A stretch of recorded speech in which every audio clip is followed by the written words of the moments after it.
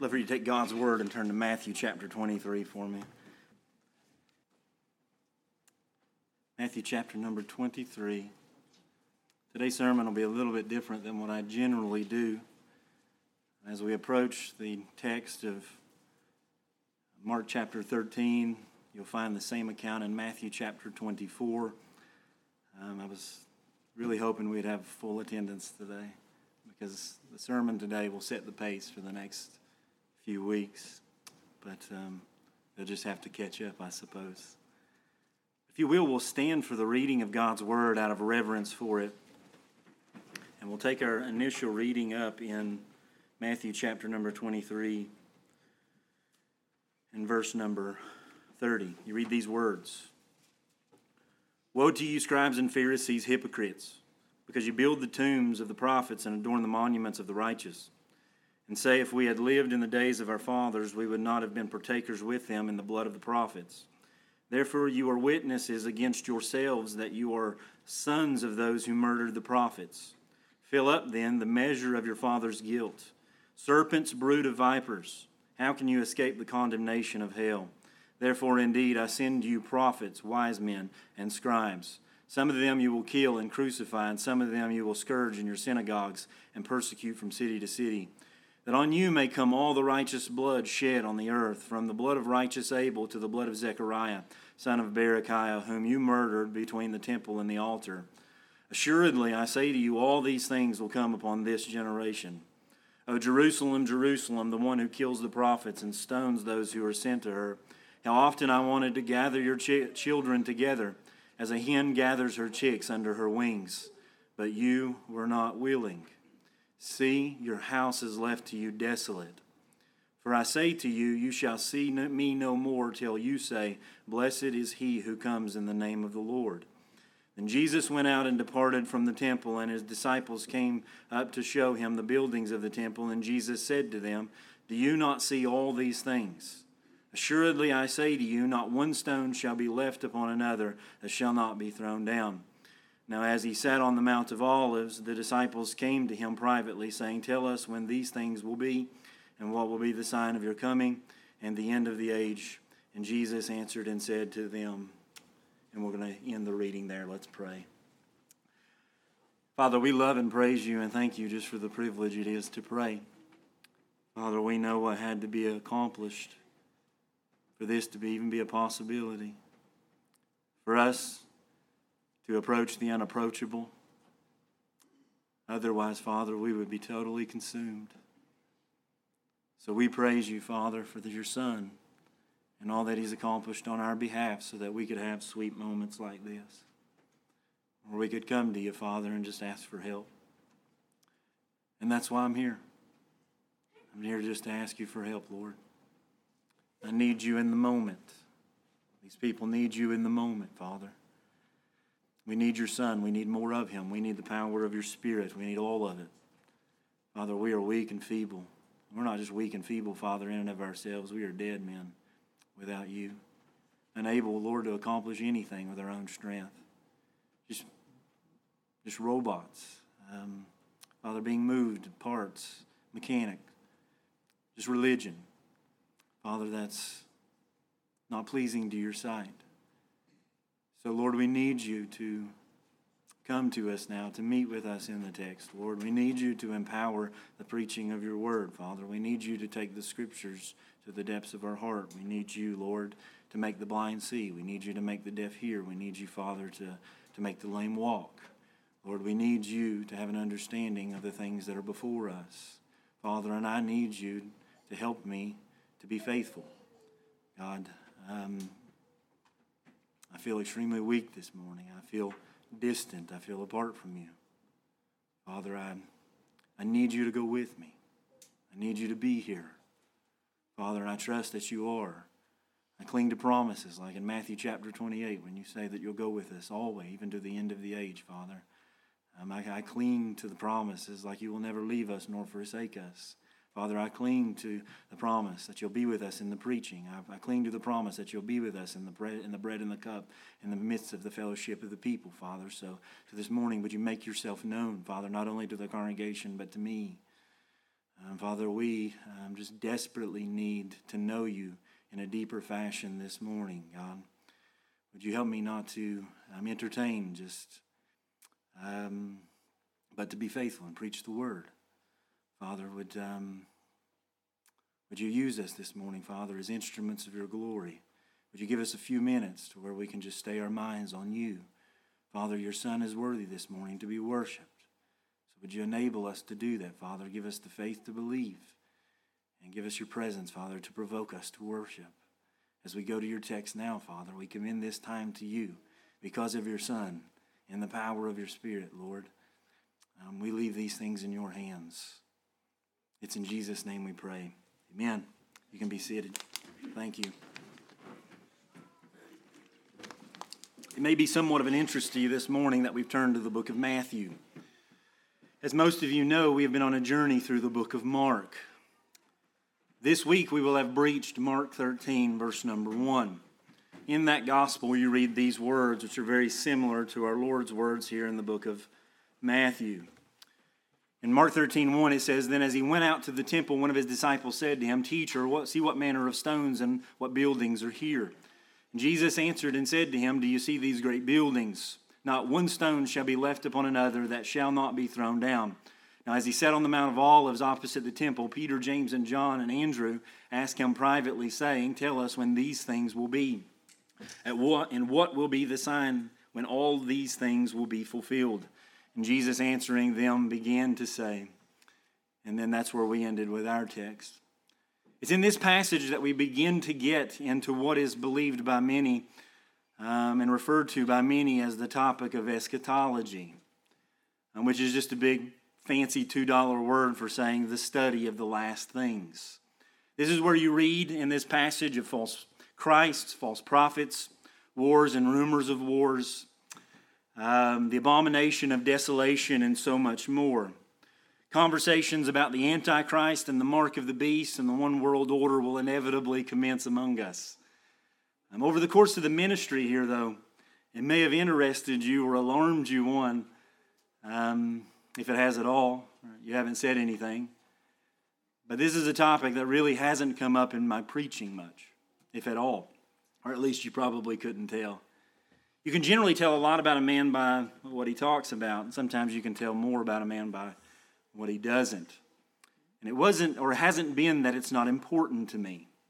It's actually that very reason, because it is important to me, that I haven't talked about it much at all. My end times paradigm has been shifting over the years, to be honest. Knowing that one day I'll give an account to God for everything that I say up here. I've kept somewhat quiet on things that I couldn't preach with confidence, with peace, or by faith. So I haven't. That is until now. Another reason that you haven't heard me harp on it either is that I don't believe that it's an essential hill to die upon. Do I think it's important? Yes. Do I think it's essential? Yes. In the sense that you should believe in a visible return of Christ. But no, not in the sense that all of the trappings and the events that surround it, that contingent upon what you believe about that your salvation will hang and rest on that doctrine. In the past couple of weeks, I've had several people come to me and ask the question, does the church have a position on eschatology or the doctrine of last things? And the answer is yes, we do. You can find it on our website. You can find it in our statement of faith. You can Google the 1689 Confession of Faith. And the very last chapter, actually the last two, deal with the important matter of eschatology or the study of last things. If you want a hard copy, I have plenty of those to hand out, and you can check out our position on the end times and the second coming of Christ. What you'll find, though, is that it's pretty general. It basically says, and I'm paraphrasing here, Jesus is coming. And on that day, he'll judge the living and the dead. Why did they conclude with such a general statement? As did the Presbyterians and the Congregationalists of the day who fashioned those statements of faith. Because these are difficult things to understand. And this is one of those areas in which faithful men have disagreed since the New Testament church. Yet they still labor in the gospel together. That was true of those who devised the confession 400 years ago. That was true of the early church fathers, and that's still true today. One of the things that I truly appreciated as I was reforming years ago, and my narrow-minded fundamentalism was broadening widely, as I saw a group of men sitting upon a stage or standing behind the same pulpit, men like MacArthur, Voddie Baucham, R.C. Sproul, who stood behind the same pulpits, preached the same gospel, sat upon the same stage and engaged in question and answers about the ministry, linking arms for the gospel's sake, reaching the world with that very same gospel. And to say that may seem strange to you because you know all those men and you wonder what's so odd about that. But in my narrow-minded fundamentalism years ago, as I looked at a stage like that, in circles that I ran in, those men should have been at each other's throats. They would have been deemed liberal, some of them, because of not just because of what they believed about the doctrines of grace or about salvation, but because of what they believed about the end of times. It's interesting to note that MacArthur was a premillennialist. Baucham is an all-millennialist, and Sproul was a post-millennialist. You say, I don't have a clue what any of that means. That's fine. That's not the point. The point is that they differed on the end times. That's not the point is not to define all of those definitions, but to say that all three of those men were drastically different in what they believed would happen at the end. All agreeing that Christ would return, but the trappings of the environment or surrounding that, every one of them believed that it was important and it would even fight over it. Yet at the same time, they still labored together in the gospel, faithfully, to reach the world for the cause of Christ. And it is my hope that that spirit continues to be maintained with men like that. And my hope is that the spirit, that spirit also continues to thrive in this church. Because I'm probably going to give you some things today and over the next few weeks that you've never heard or may shock you and may be somewhat different of a perspective than you've ever heard. So I pray that you'll listen and that you will be attentive, that you will not crucify me when I'm done, but understand that it is my great hope and desire to honor Christ behind this pulpit, and pray for me that I will labor to do that for His name's sake. I'm going to attempt to persuade you. But at the end of the day, I understand that many of you won't be because of your biblical convictions, and I praise God for that. So you continue on. But I do pray that at the end of it, you will understand my position, and you will be able to defend your position from a biblical perspective. Not just locked into presuppositions or things that you've always known or just traditions. And that goes on so many levels. We all come to the text with preconceived notions of what we've always believed or what someone told us. I hope that you'll discard that. I hope you already have and have come to realize that if the Scripture teaches something, no matter how long I've been taught or my favorite pastor preaches and teaches it, and let me tell you who my favorite pastor is John MacArthur, and this is something that I differ on him with. And that may alarm you too, and it alarms me. I mean, I feel like the apostle. I feel like the demons, who said, we know Paul and we know Jesus. Who are you? We know Sproul and we know MacArthur and we know great men like that. Who are you to disagree with such great men? But at the end of the day, we will have to agree to disagree. But I hope that we'll lay aside presuppositions, preconceived notions, or things that we've always known simply because we were taught them, and examine the Word of God and be able to engage the Word of God. And you may ask the question, why is it so difficult? I ask myself that question all the time. Why are the end times so seemingly unclear? And I honestly don't think that they are. I don't think that they're all that difficult. I think we're difficult. I believe that by nature we are prone to getting caught up in all the details and truly forget the purpose of prophetic passages. And I want to lay this out at the front so that when we're going through, no matter what position that you fall upon, you'll still benefit from the passage. Because you understand that prophecy has never been given simply to satisfy the hunger of curiosity. And I think that let's get that straight from the very beginning. That we're going to give you some application at the front of this sermon, so that as we're going through it, through the rest of the next 2 to 3 weeks, that you will have that at the forefront of your mind, so that at the end of it, that if we fall on different positions, God still works to accomplish the primary goal in us through prophetic passages. And you say, well, God doesn't, and I say God doesn't simply tell us things or tell you things simply so that you'll know. He's not a petty magician predicting the future, and he's not even necessarily God here trying to convince you that he's God, because he can predict what's going to happen in the future. We fail to understand this so often, so we get lost in trying to decode the Bible. Find out where we are on the prophetic timeline so that we can stock up on things like canned goods, convert our houses to solar, or buy enough ammo to hold out until Jesus comes. That's not the point. That's not the point of Jesus telling us that he's going to come, and even the events surrounding that great event. That's not why he told us anything about the future. The primary purpose of prophetic passages, get this, take notes, circle it, write it down, so that you will grow in the Lord as you read these passages, is that it's primarily ethical. It's essentially moral. No matter where you land on this text, whether it's past, present, or future, in your mind, it was given to us by our Lord, given to them by our Lord, that it would provoke us to holiness. That's it.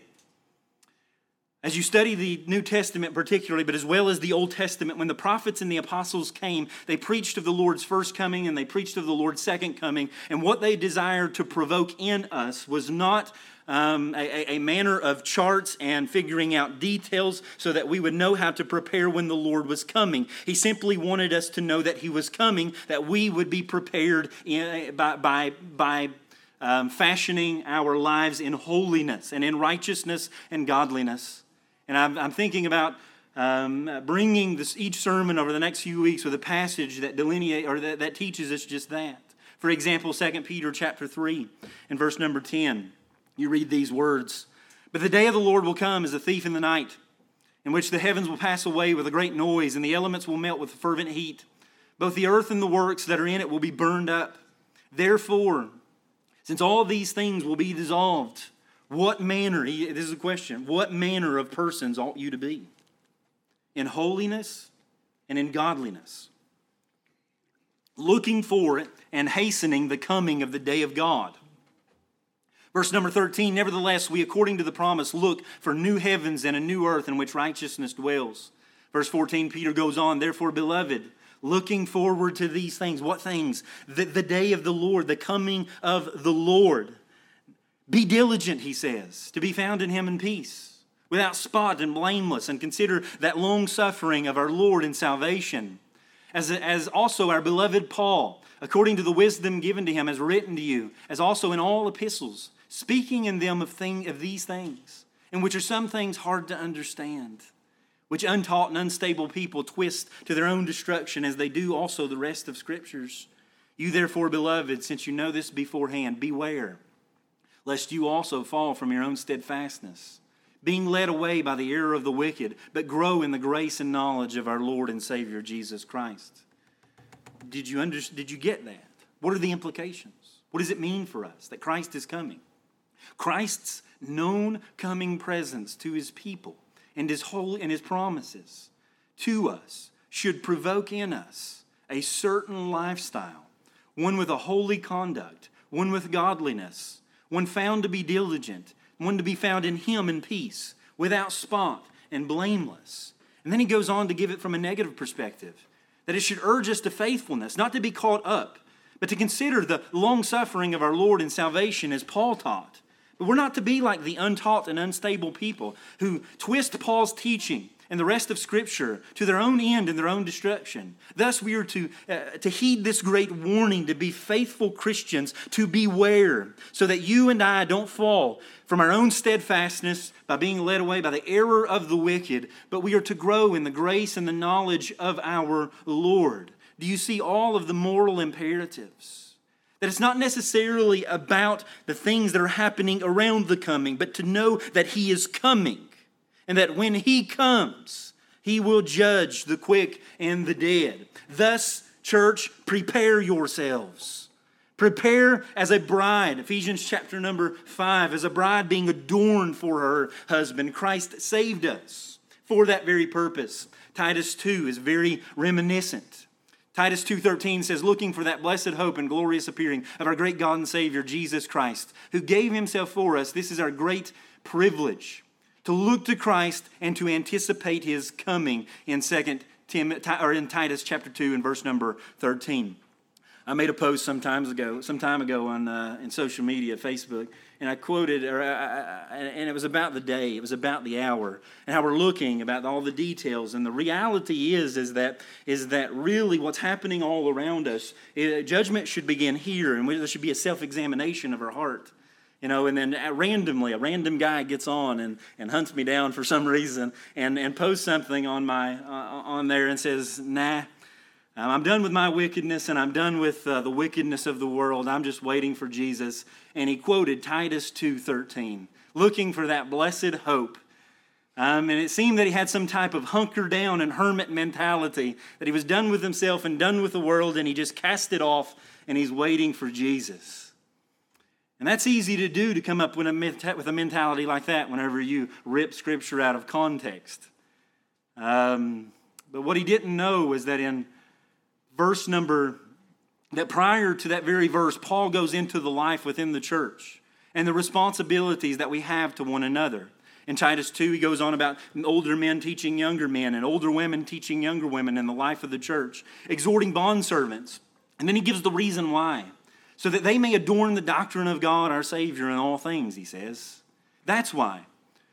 Not to merely attain a theoretical or abstract knowledge of our Lord and Savior Jesus Christ, but that you and I may live.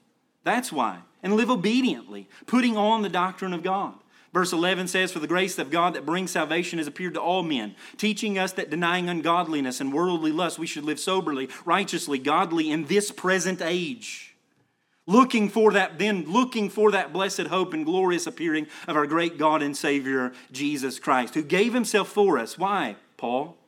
That he might redeem us from every lawless deed and purify for himself his own special people, zealous for good works. Speak these things, he says, exhort and rebuke with all authority, and let no one despise you. Paul says that the grace of God in salvation has appeared to all men, and as we look to him, it accomplishes something in us, because Jesus Christ died not just to save you for all eternity, but to redeem you from lawless deeds here and now, that you may adorn the doctrine of God and pass that on men to younger men, and pass that on women to younger women, and pass that on to servants and all those around us, that the gospel accomplishes a quality of life, just not a chronology of life.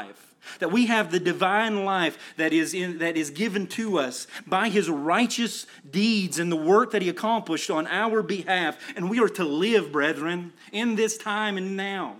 That if your eschatology, whether it's pre-trib, post-trib, whatever, if it leads you to an apathy and an indifference and a lethargy in relationship to this world, it is a different gospel or a different mentality of what the gospel came to accomplish on our behalf. The idea is that Jesus entered into time and reality for a purpose, to buy himself and redeem himself a people from the world, to bring to himself that they might live not only in eternity for him in utter perfection, but to be purified now. And one of the means that God gives us to provoke that holiness is to tell us that he is going to return.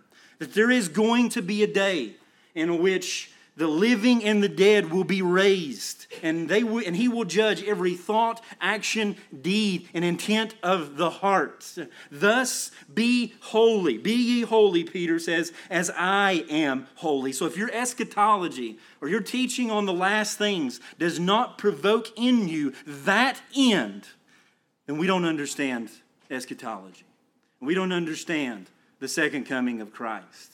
Thus we need to rethink not just the trappings of what we believe about the end, but what we believe about Christ and the gospel and what he's seeking to accomplish in us.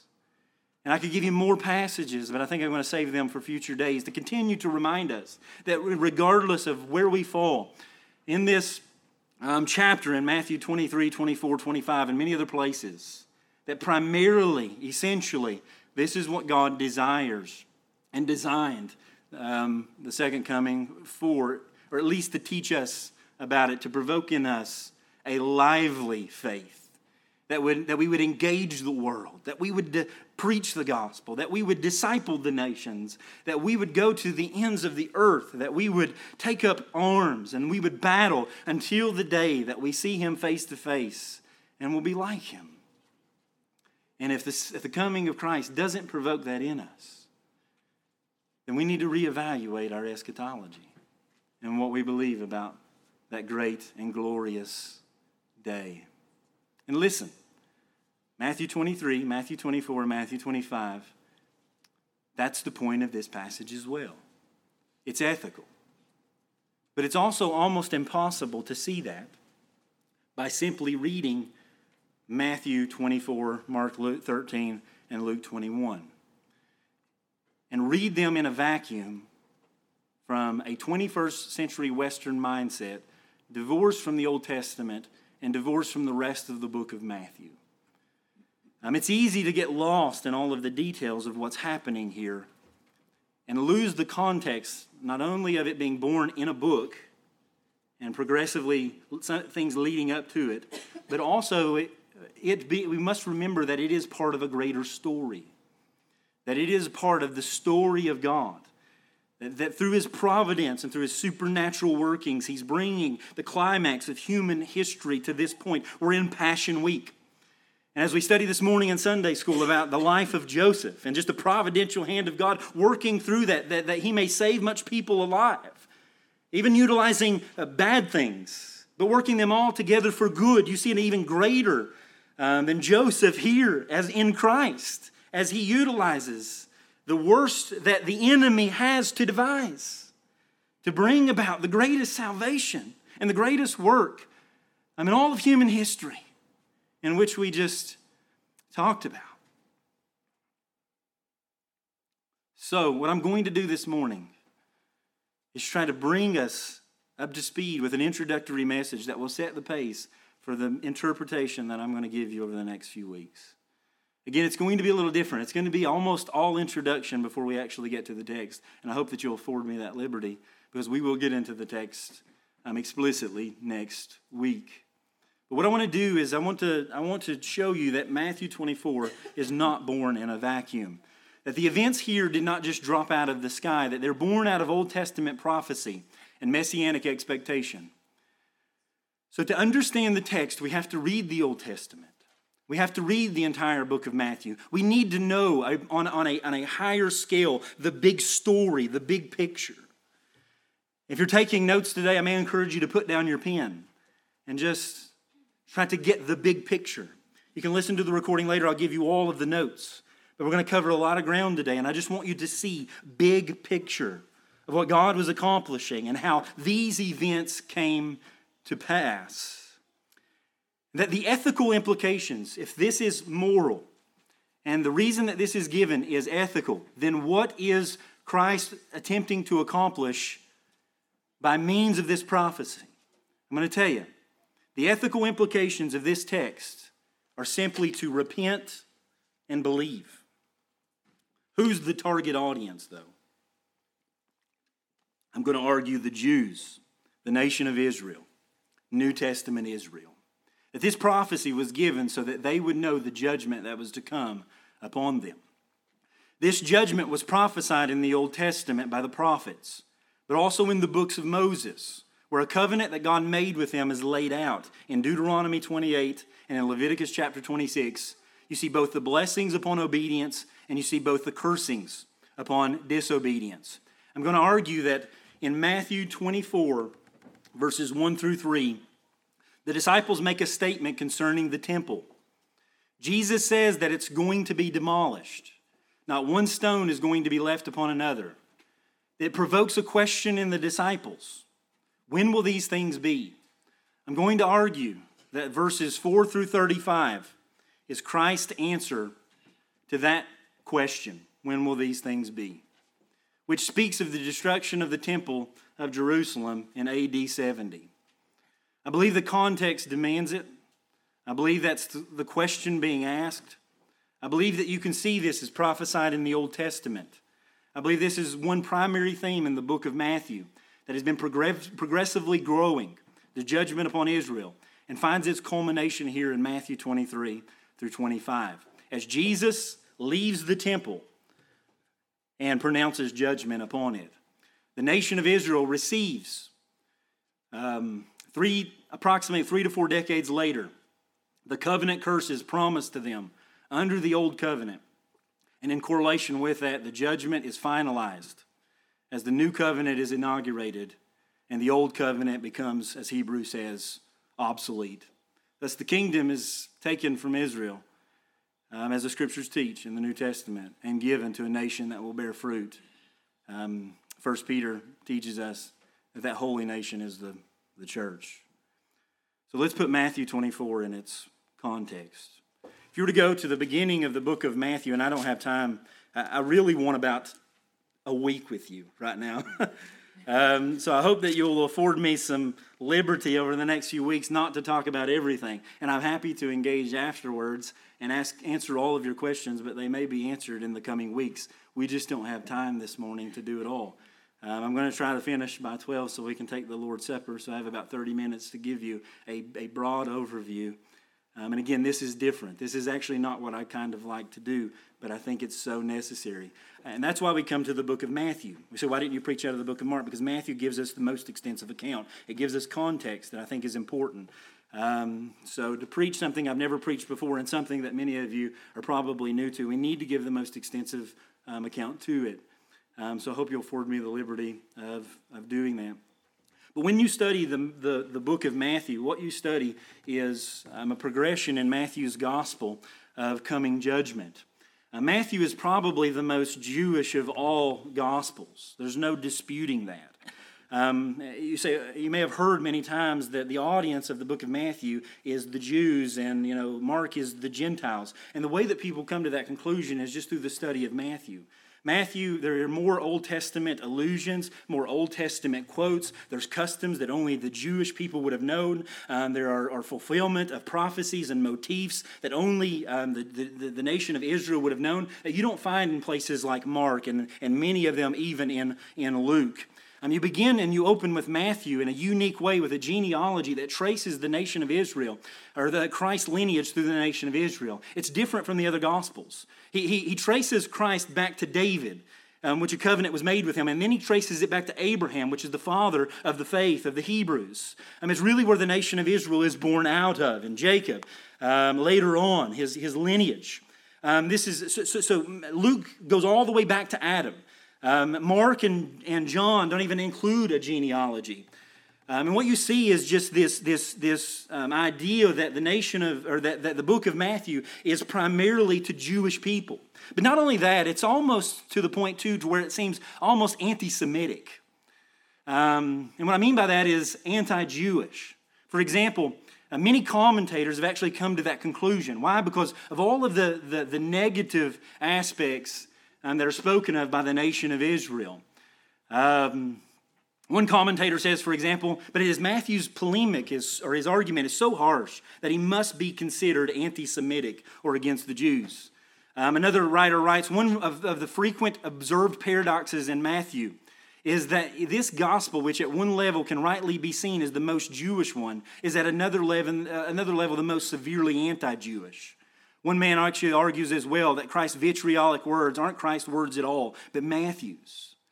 Does that mean that Matthew is anti-Semitic? And the answer is no. That Matthew is himself a Jew. Not only that, these aren't the words of Matthew, if you believe in the inspired word of God. Most of the issue that people have with are actually Jesus' word to the Jewish people and his constant judgment language against them. Nor is Matthew's purpose to show the wholesale permanent rejection of Israel by God.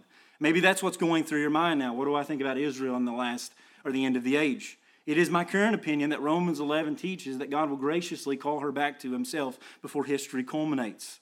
But it may not be the way that most people think. And we can talk about that afterwards. So this isn't anti-Semitic, and this isn't being anti-Jewish. What we see throughout Matthew's gospel, though, is constant judgment language. Matthew warns over and over of Israel's demise and culminates here in our text as the Lord gives the last word on Israel. So in preparing for a study on it, I think it's important to begin at the beginning of Matthew. Again, it's extremely Jewish, and I'm just going to give you the text, Matthew 2:15. It speaks of an Old Testament prophecy that's fulfilled in Jesus Christ. Again, the only place that you find it in the Gospels. Why? Because only the Jews would have understood. But it's interesting because it's a prophecy that's fulfilled not only historically, but also in Christ. If you go to Hosea 11, you'll find that the story or the prophecy is actually about Israel. And it was historically came to pass in the nation of Israel. But here we find in Matthew chapter 2, verse 15, that it's actually fulfilled in Christ. As he is taken out of Egypt and they run from Herod, and it says, "Out of Egypt I called my son." Speaking of Jesus as the true Israel. Matthew 3, we move quickly. Matthew skips to John the Baptist. What's he doing? Immediately in Matthew 3, verse 1 and 2, what do you see? You see John the Baptist preaching. What's he preaching? The kingdom of heaven is at hand. Repent. Who's he preaching to? The nation of Israel, the leaders. They come and they want to be baptized. What does he refer to them as? As a brood of vipers. Despite their claim, we're the children of Abraham. We are the chosen people. John sees them coming for baptism, and he says, but when he saw many of the Pharisees and Sadducees coming for baptism, he said to them, "You brood of vipers, who warned you to flee from the wrath to come?" What wrath? What wrath? Final judgment or the second returning of Christ? I'm going to argue that maybe not. Maybe he's talking about the destruction of the temple in Jerusalem. John goes on to say that the axe is already laid at the root of the trees. Every tree, therefore, that does not bear good fruit is cut down and thrown into the fire. He says in verse 10, his winnowing fork is in his hand already. Matthew chapter 3 and verse number 12. If you were to go back to Malachi, it's just a few pages back, the very last book of the Old Testament, you'll see the prophecy of John the Baptist coming in Malachi 3 and 4. I'd encourage you to go read the entirety of those passages. But in chapter 3 and verse number 1, you read, "Behold, I send my messenger, and he'll prepare the way before me." Who's that? John the Baptist. "And the Lord whom you seek will suddenly come to his temple." Did we see that? We saw that, right? The Lord came to his temple. Even the messenger of the covenant, the old covenant, the new covenant. "In whom you delight, behold, he is coming, says the Lord of the hosts." Then he goes on to say, "But who can endure the day of his coming?" What coming? The coming of the Lord. I think it's the same coming. Who can stand when he appears? He's like a refiner's fire and a launderer's soap. He will sit as a refiner and a purifier of silver. He will purify the sons of Levi and purge them as gold and silver, that they may offer to the Lord an offering of righteousness. Chapter 4 and verse number 1, you read this, "For behold, the day is coming, burning like an oven. And all the proud, yes, and all who do wickedly will be stubble. And the day which is coming shall be burned up, says the Lord of hosts, that will leave them neither root nor branch. But to you who fear my name, the Son of Righteousness shall arise with healing in his wings." Verse 4, "Remember the law of Moses, my servant, which I commanded him. Behold, I will send you Elijah the prophet." This is after that. "I will send you Elijah the prophet before the coming of the great day and dreadful day of the Lord. And he will turn the hearts of the fathers to the children and the hearts of the children to their fathers, lest I come and strike the earth with a curse." I'm going to argue that as salvation is coming, so is judgment as at the coming of the Lord. There doesn't seem to be any distinguishment between Malachi there. That when he comes, he's going to come and save, but he's also going to come and bring judgment. And he says he's going to go to the root. What is John the Baptist preaching here? That the axe is already laid at the root. At the root of what? At the root of the old covenant. All of it in all of its trappings and all of its sacrifice and all of its religious regalia, it's failing to accomplish salvation. Thus, it is coming to an end. Judgment is going to come upon it. It's going to meet its culmination in the destruction of the temple, as well as initially in the renting or the ripping of the veil. Moving on in Matthew, you see judgment coming in statements like in the Gentiles' faith. Remember that? Roman centurion, I've not seen a faith like this at all. Not even in Israel, he goes on to say. There's never been a faith like this. In Matthew 11, and frustrated with their lack of response to repentance, Christ compares the nation of Israel with pagan cities of old as being worse. He says in verse 16, "But to what shall I compare this generation?" That phrase is important. This generation. It's like the children sitting in the marketplaces who call out, and he's going to argue that they're disobedient. They don't listen. He goes on to say, "For John came neither eating or drinking or saying he has a demon. The Son of Man came eating and drinking, and they say, behold, a gluttonous man and a drunkard." What they're doing is they're calling John and Christ sinful men, a friend of tax gatherers and sinners. Yet wisdom is vindicated by our deeds, he says. And then he began to reproach the cities in which most of the miracles were done because they would not repent. "Woe to you, Chorazin! Woe to you, Bethsaida! For if the miracles had occurred in Tyre and Sidon, which occurred in you, they would have repented long ago in sackcloth and ashes. Nevertheless, I say to you," who? "To this generation, it shall be more tolerable for Tyre and Sidon in the day of judgment than for you. And you, Capernaum, will not be exalted to heaven, will you?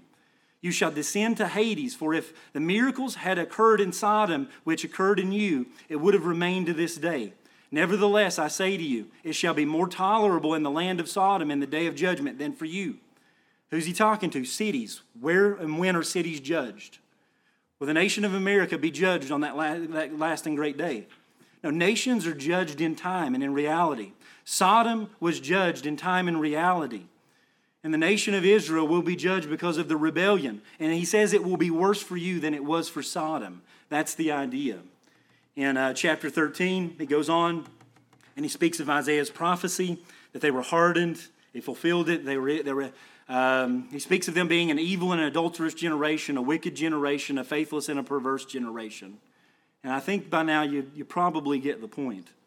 If you were to go to Matthew 21, I think this is very important out of all of this.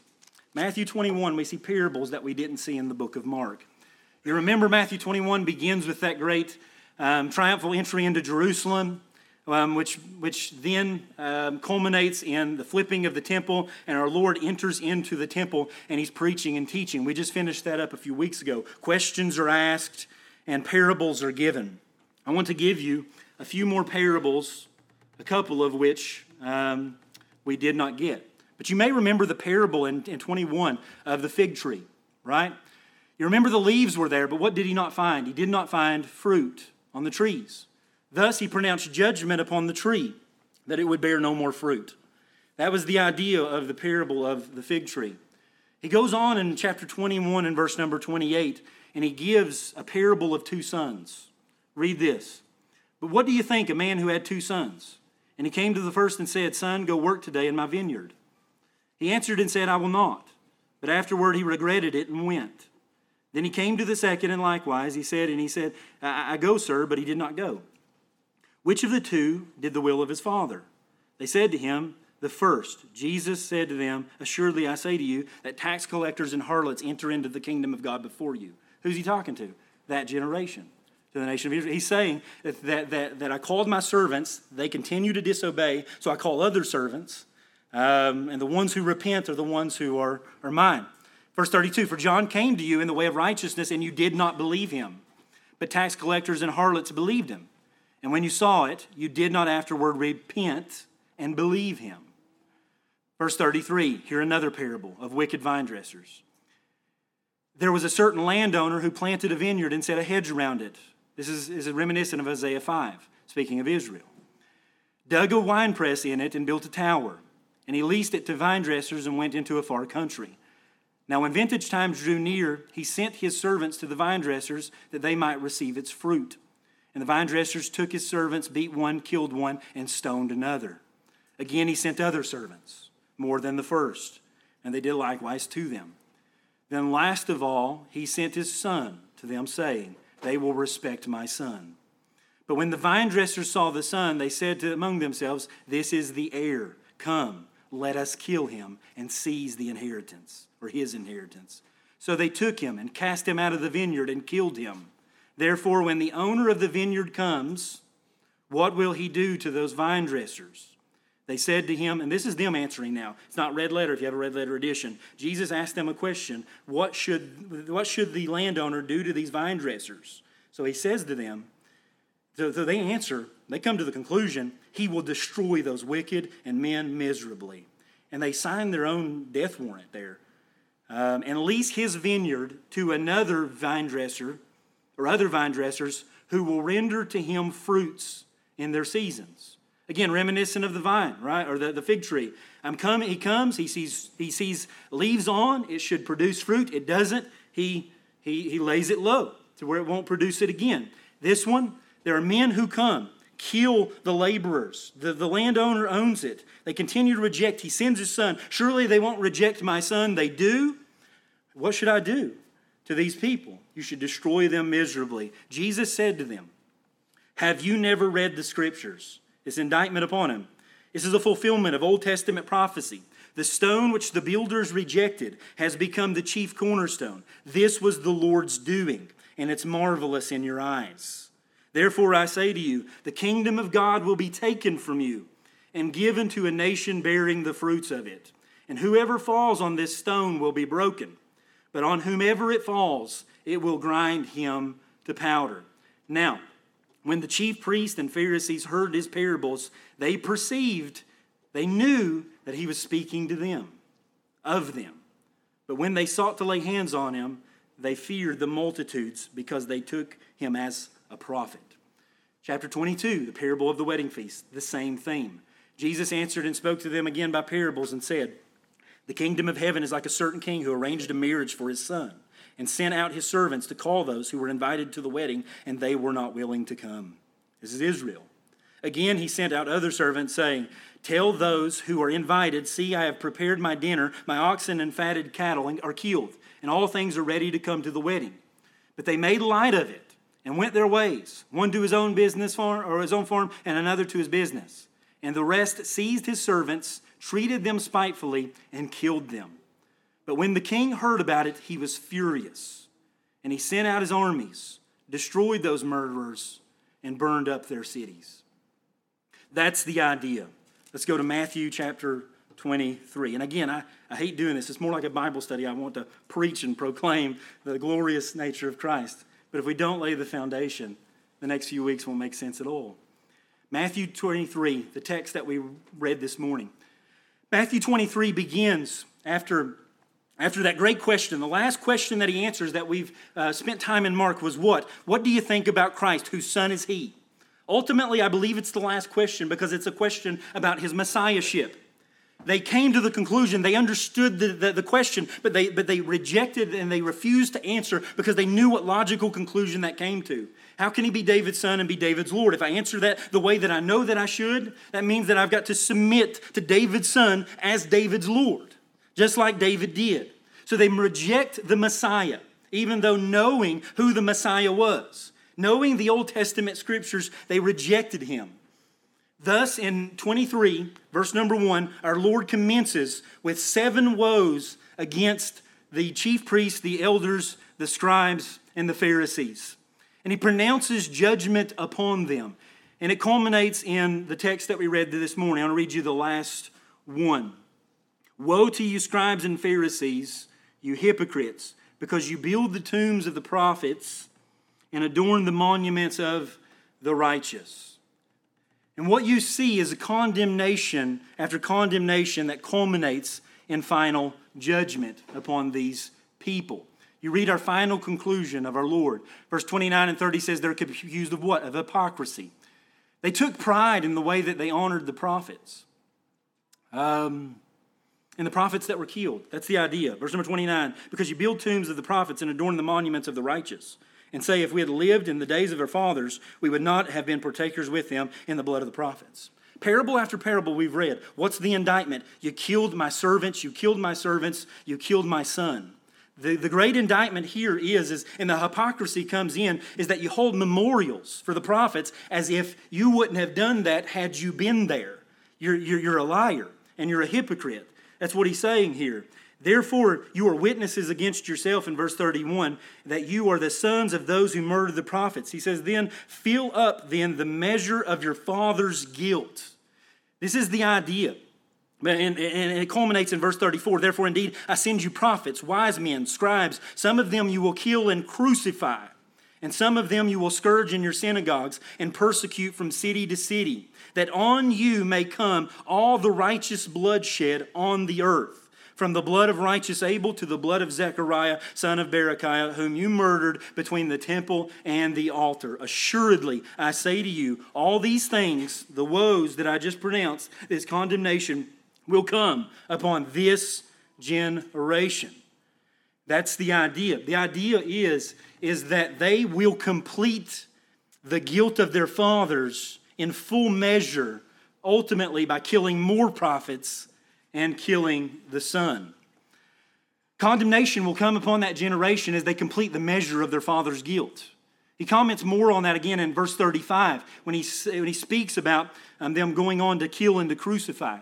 The cumulative effect, one commentator writes, of the rejection of the murder of all God's spokesmen is graphically traced from Abel to Zechariah, who were the first and the last martyrs of the Old Testament. So that the choice of these two examples is doubly appropriate because each of those, in 2 Chronicles as well as in Genesis 4, speaking of Abel and Zechariah, carry with them the vengeance of God.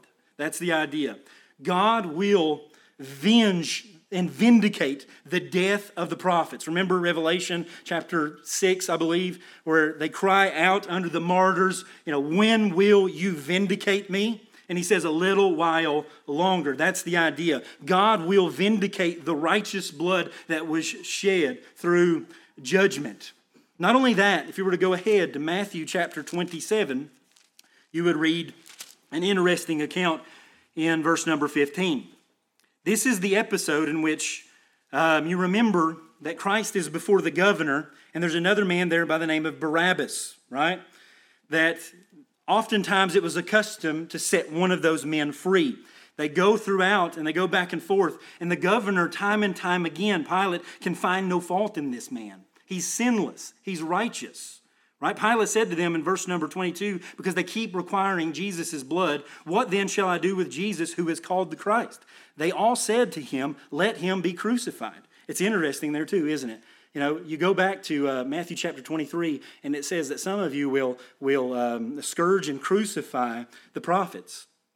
But the Jewish people never crucified anyone. It was Rome. So how is that prophecy fulfilled? Here you find the Jewish people, the leaders of Israel, as well as the people, crying out for Jesus' blood, and they specifically say, let this man be crucified. Then the governor said, why? What evil has he done? In verse 23. But they cried out all the more, saying, let him be crucified. When Pilate saw that he could not prevail at all, but rather that a tumult was arising, he took water and washed his hands before the multitude, saying, I am innocent of the blood of this just person. You see to it. You know what he's saying? He's saying, Rome's not going to be responsible for the blood of this man. It's not on my head. I've tried and tried again to have nothing to do with this man. He's innocent. And he says he washes his hands. And then all the people, get this, all the people answered and said, his blood be on us and on our children. Then he released Barabbas to them. And when he had scourged Jesus, he delivered him to be crucified. That Israel at that moment took upon themselves the blood of the Son of God. They continually kill the prophets throughout the ages. And they're hypocrites in saying that they would never do that. That had we been there, we wouldn't have done that. But they will themselves fill up the guilt of their fathers, and through that cumulative effect, it will culminate in the death of his Son.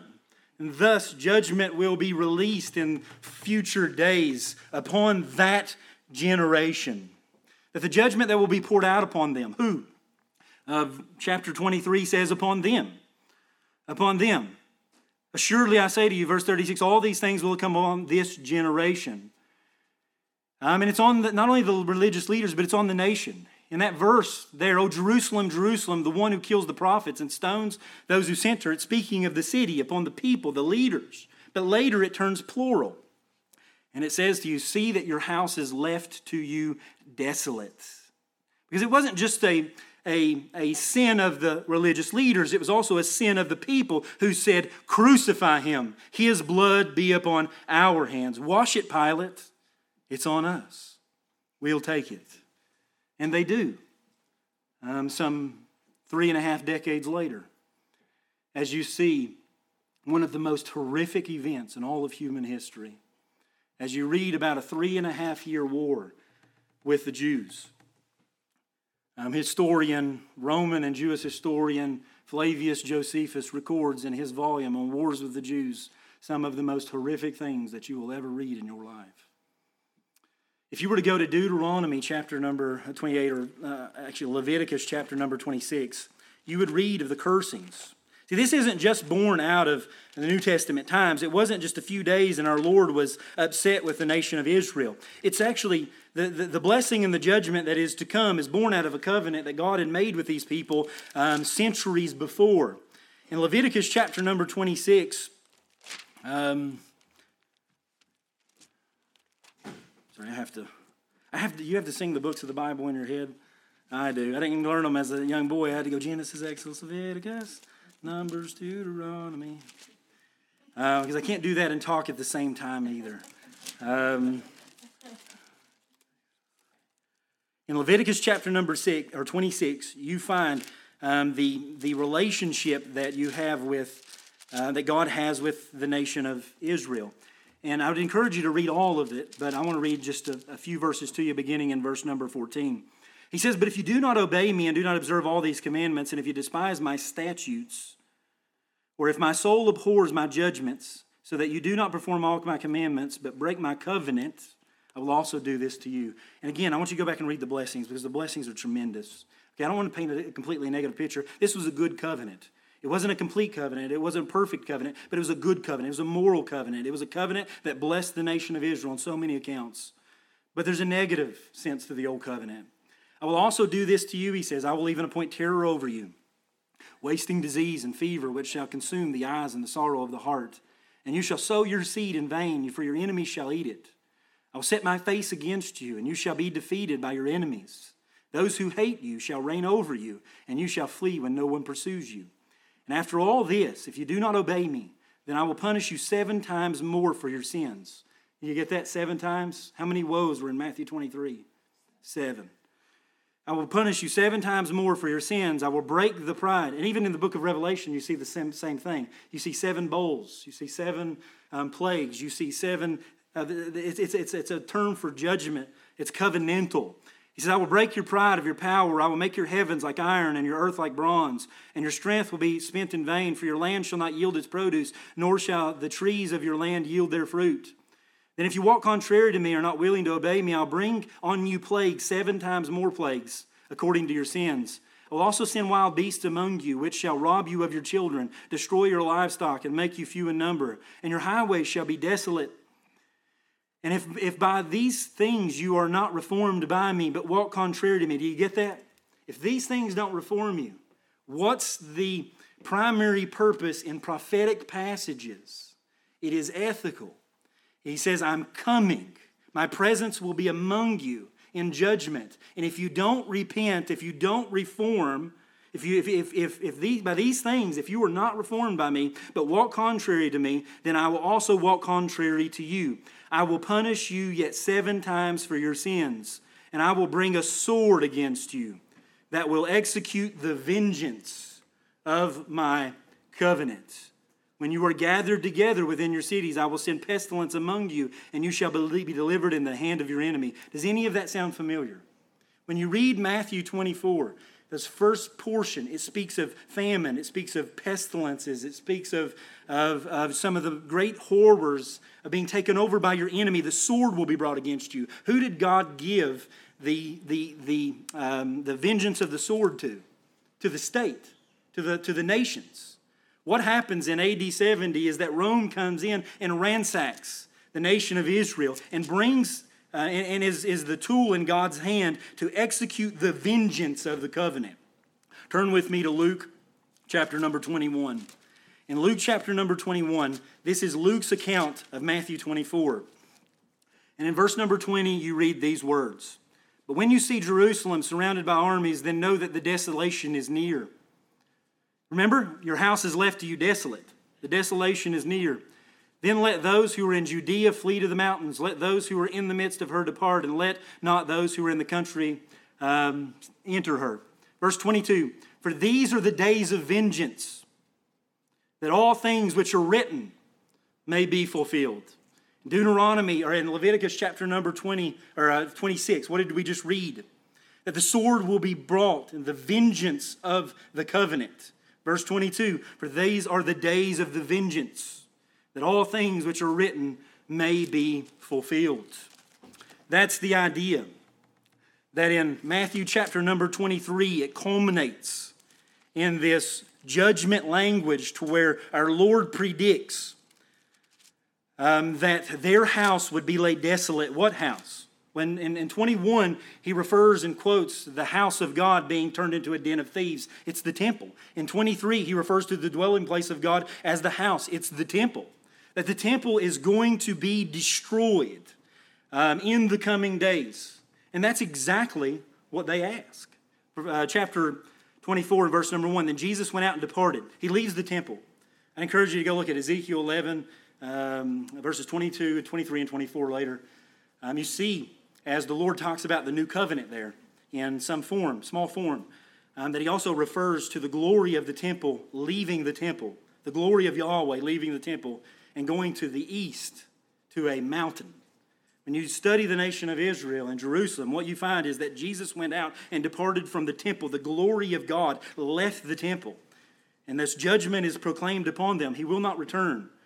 And his disciples came up to show him the building of the temple. Where's this at? The Mount of Olives. That's the mountain east. That's the mountain spoken of in Ezekiel. And he sits on the Mount of Olives, and the disciples say and show him the temple. I'm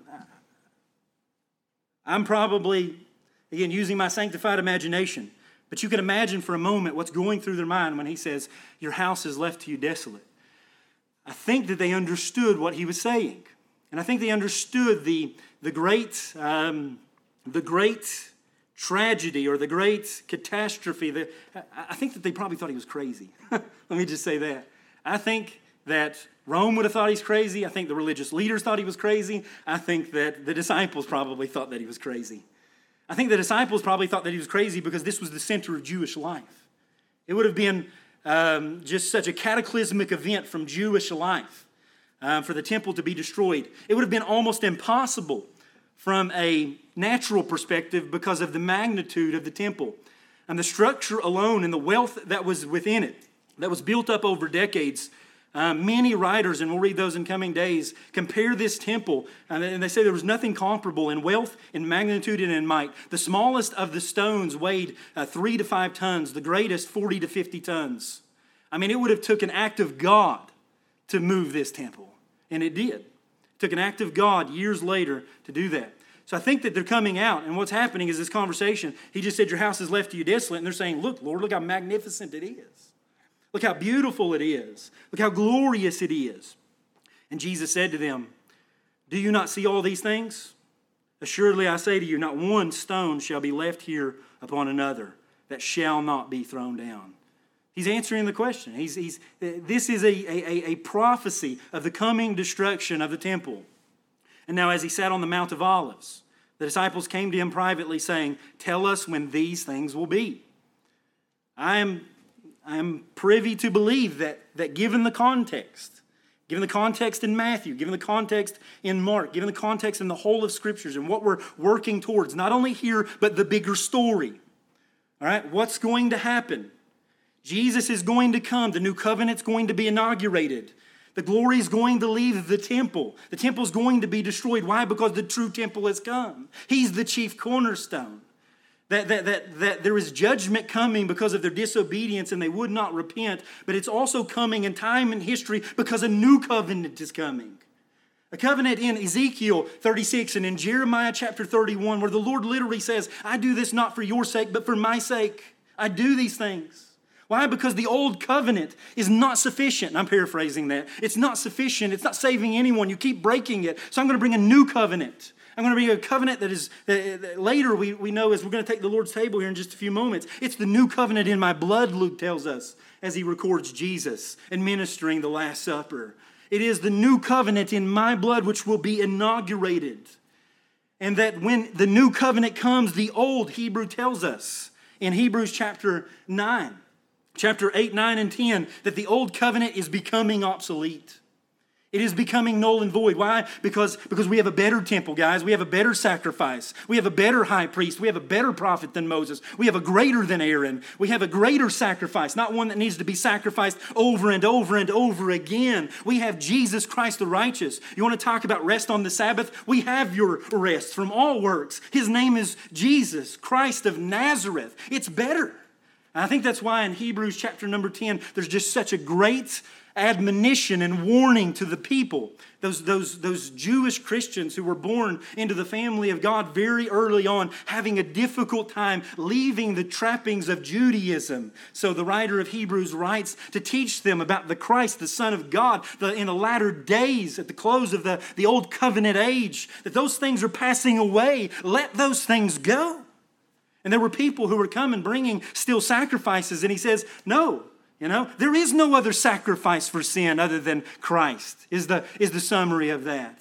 That to bring another sacrifice is to trample under your feet the blood of the covenant. To think that there's anything else that could come along and add to who Christ is. And he says and the writer of Hebrews goes on throughout the entirety of the book to talk about the blood of bulls and goats and how they're insufficient. Yet the blood of Jesus Christ is able to save them to the uttermost, that no other sacrifice is necessary. And that those things are passing away, he says. They're here. But ultimately, in Hebrews chapter number 12, verse number 26 and verse number 27, if you want to look that up a little bit later, speaks of the old covenant in reference to the new covenant and vice versa. You get the context in the previous passage, starting in verse number 18. It says, "For you have not come to the mountain that may be touched, that was burned with fire." He's speaking about Mount Sinai in the first covenant. "And to the blackness and the darkness and the tempest, and the sound of a trumpet, and the voice of words, so that those who heard it begged that the word should not be spoken to them anymore. For they could not endure that what was commanded," talking about the old covenant. "And if so much as a beast touch the mountain, it shall be stoned or shot with an arrow. So terrifying was the sight that Moses said, I'm exceedingly afraid and trembling.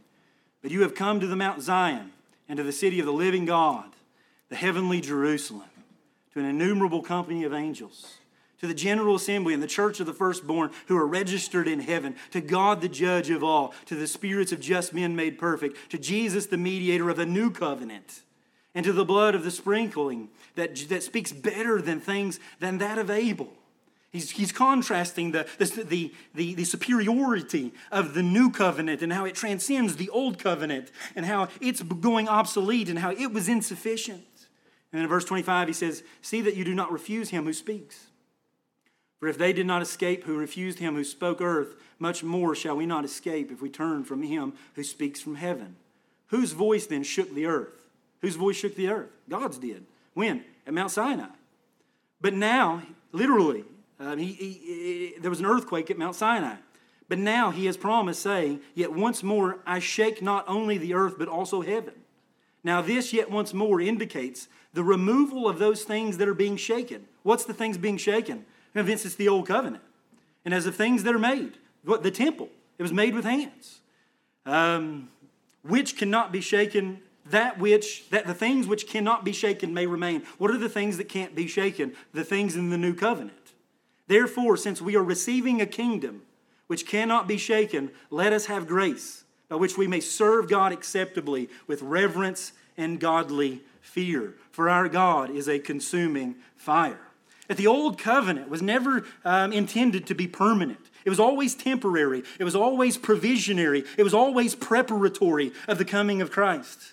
And that's why in the New Testament you find out that we are the people of God, that we are the temple of God, that Christ is the chief cornerstone, that the apostles are the foundation stones, and we are being built up upon him. That's why Peter says that we are a royal priesthood. We are a holy nation. We offer sacrifices that are pleasing unto God. It's all the same imagery. Therefore, Romans chapter 12 and verse number 1, present your bodies a living sacrifice unto God.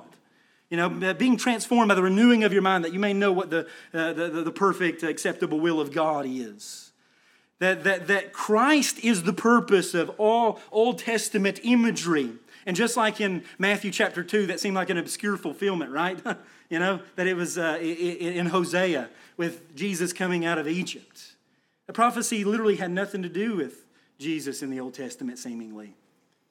But Matthew, according to the Spirit of God, applies it to Christ as the true Israel, who fulfills all that Israel, who does all that Israel could not do, just like he's the true Adam, who does everything that we could not do.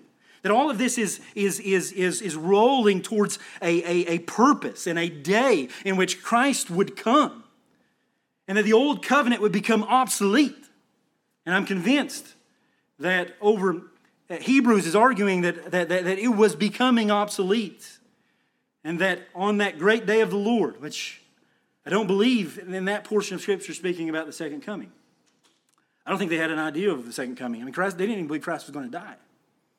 They didn't know about a second coming. They weren't asking that. I think Jesus answers that and gives them some of that later. So know this, I believe in a second coming. I believe that it's actually in that text as well. I just don't believe that the first 35 verses are dealing with that particular event in time and history to culminate all of human history. I believe it's dealing with that. But the idea is that at the 70 AD, similar.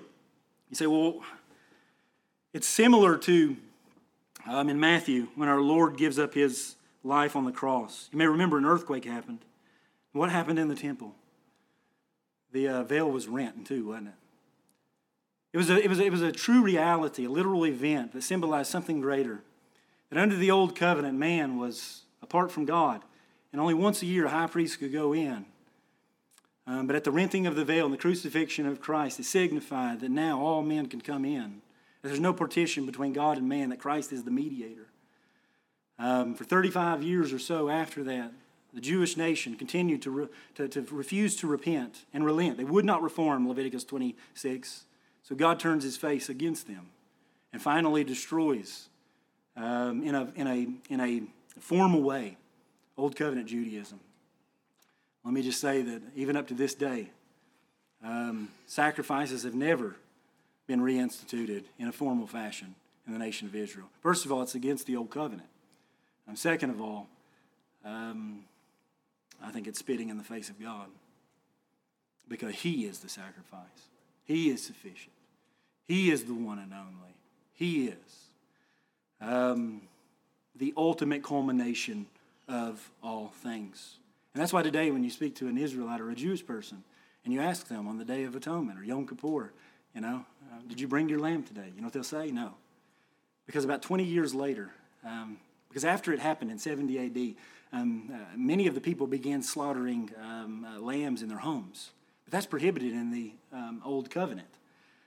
So some of the rabbis got up and said, you can't do that. So in around 90 AD, at the Council of Jamnia, I think it was, they figured out that they needed to atone for sins, but they didn't know how. So they changed the code to where now with alms and giving and good works, you can come and you can be made right with God. And they do that once a year. Why? Because the temple is still not standing after 2,000 years. Why? Because the old covenant is obsolete. And I'm convinced of that. What's the point of it all? See, I don't believe any of that. That's fine. Live for Jesus. I believe that the judgment here teaches us, whether it's past, present, or future, of that great day of meeting God face to face. We're going to talk about what happened, and again, you may not agree with that at all in the coming days. We're going to talk about what happened at 70 AD, and you're going to read one of the most horrific accounts of judgment, of war, of terror. And we'll do our best to keep, the little ones' ears safe. But when you read things like that, and you read of not the terror, let me tell you this, the terror of all that is not of what happened. And the terror of future prophecy is not what's going to happen. Everybody's worried about America, and everybody's worried about the nations, and everybody's worried about famine and pestilence and all this. That's not the worry. You know what the worry is? God's coming. That's the worry. That the King of all the ages, as holy and as righteous as he is, will make his presence known. And under that old covenant, without salvation and with preparatory works, Moses trembled. Men would not approach the mountain. And that God is coming. That's the point. Prepare yourselves. But by the blessed nature of the new covenant that was prophesied on our behalf, that the blood would be inaugurated on behalf of the nations, not only Israel. Israel would be brought in initially and in future days, but the nations would enjoy the presence of God in Christ through the blood of his covenant. And that one day will be the one that you meet. That we're to go out and preach repentance, for the kingdom of heaven is at hand. Why? Because if you don't, one day you'll meet that God. And you better believe that it'll be child's play in eternity compared to what happened in Matthew chapter 24. But for you, brethren, who are in Christ, you will be received as the bride to the bridegroom in an immeasurable way. You will see him and you will be like him, and you will spend all of eternity serving and honoring the one for whom Christ died. That's the point. He's coming. Are you a part of Christ, or are you outside him? And that's why that great warning, or that great cry, that great plea at the end of Matthew chapter 23. It's not Christ coming and laughing and scoffing and mocking inherently like he's happy about what's about to happen. No, in verse 37 he says, "O Jerusalem, Jerusalem, the one who kills the prophets and stones those who sent to her, how often I would have gathered you." Like he's not coming with a smile on his face saying that this is inherently something that I take pleasure in. He says for the last decades and century after century after century, I have sent you prophet after prophet after prophet. You have heard message after message after message. And how often I would have put you under my wings and offered you protection and loved you like a hen loves her chicks and would even die for them in protection over them. But you killed them all. Everyone that I sent to you. You killed them all. I sent my son. And you took his blood on your head. And the same as today, for the religious elites and the Pharisees of the day, who sit in religious regalia and carry on. It's the same for the church today. This isn't unique to Israel.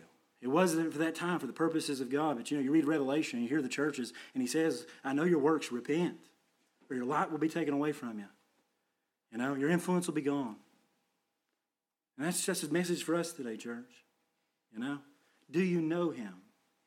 Are you a partaker of the new covenant? Do you rest today in the precious work of Jesus Christ? And on that day, it'll be your greatest joy to see him face to face. Or does it scare you today? Are you not terrified that the God who created the heavens and earth with his mouth and brought every nation previous to this low because of their disobedience, and you think you can stand before God? When Rome could not, when Assyria could not, when Babylon could not in all of their strength, and nor could Israel in all of its religion. Can you stand today before God? And the only way you'll stand today before God is in Christ. Do you have him? Is he yours? Have you come to him by faith and repentance? That was the message. John, what's your message? Repent. Jesus, what's your message? Repent. Prophets, what were their message? Repent. Apostles, what were your message in Acts chapter number 2? Repent. What's the message for today, church? Repent. Repent and walk into the glorious life of Jesus Christ. Amen. Let's pray. Father, we love and thank you and praise you for the glories that are in Christ. Father, what a journey. What a message. Father, I pray I pleased you. Sometimes I wonder. I wonder because I labor on a lot of days in my own strength, and I'm tired. Father, would you renew us? God, as we go to the bread and the cup here in just a moment, Father, would you strengthen our faith? Would you remind us not of the destruction that is to come? May that overwhelm our hearts and souls for those that are outside of Christ perishing. But may it be our utmost joy to know that we are in Christ, that we are not resting in the old covenant promise or trappings or regalia. We're not trusting in our own works. We're trusting in the finished work of Jesus Christ and in Christ alone. Father, we need that. We need today to know that Jesus Christ is Lord. We need to know, Father, that your Son is present among us. We need to know the power of the Spirit, Father. We need you to go with us. Father, we need to, so remind us, Father, of that great new covenant. The one that doesn't rest upon our works, but solely upon the work of Jesus Christ. Lord, if there's anybody here, I'm begging you to save them if they're not saved. Father, I'm begging you that you would bring the hearts of those who think that they can reach the heights of heaven with religion. Father, that you would just lay their hearts low, humble them, and show them, Father, their utter depravity and their desperate need of you. And then show them Christ. Father, and show them Christ in all of his beauty and all of his majesty and all of his glory. Father, and extend to their hearts peace immeasurable and full of glory. And Father, give them the strength and energy to serve you for the rest of their days in whatever capacity that you've called them. Father, this is what we need. We need you. We need you, Father, in all of your terror. And we need you, Father, in all of your beauty and glory and majesty. We need nothing else. It's in Christ's name we pray. Amen.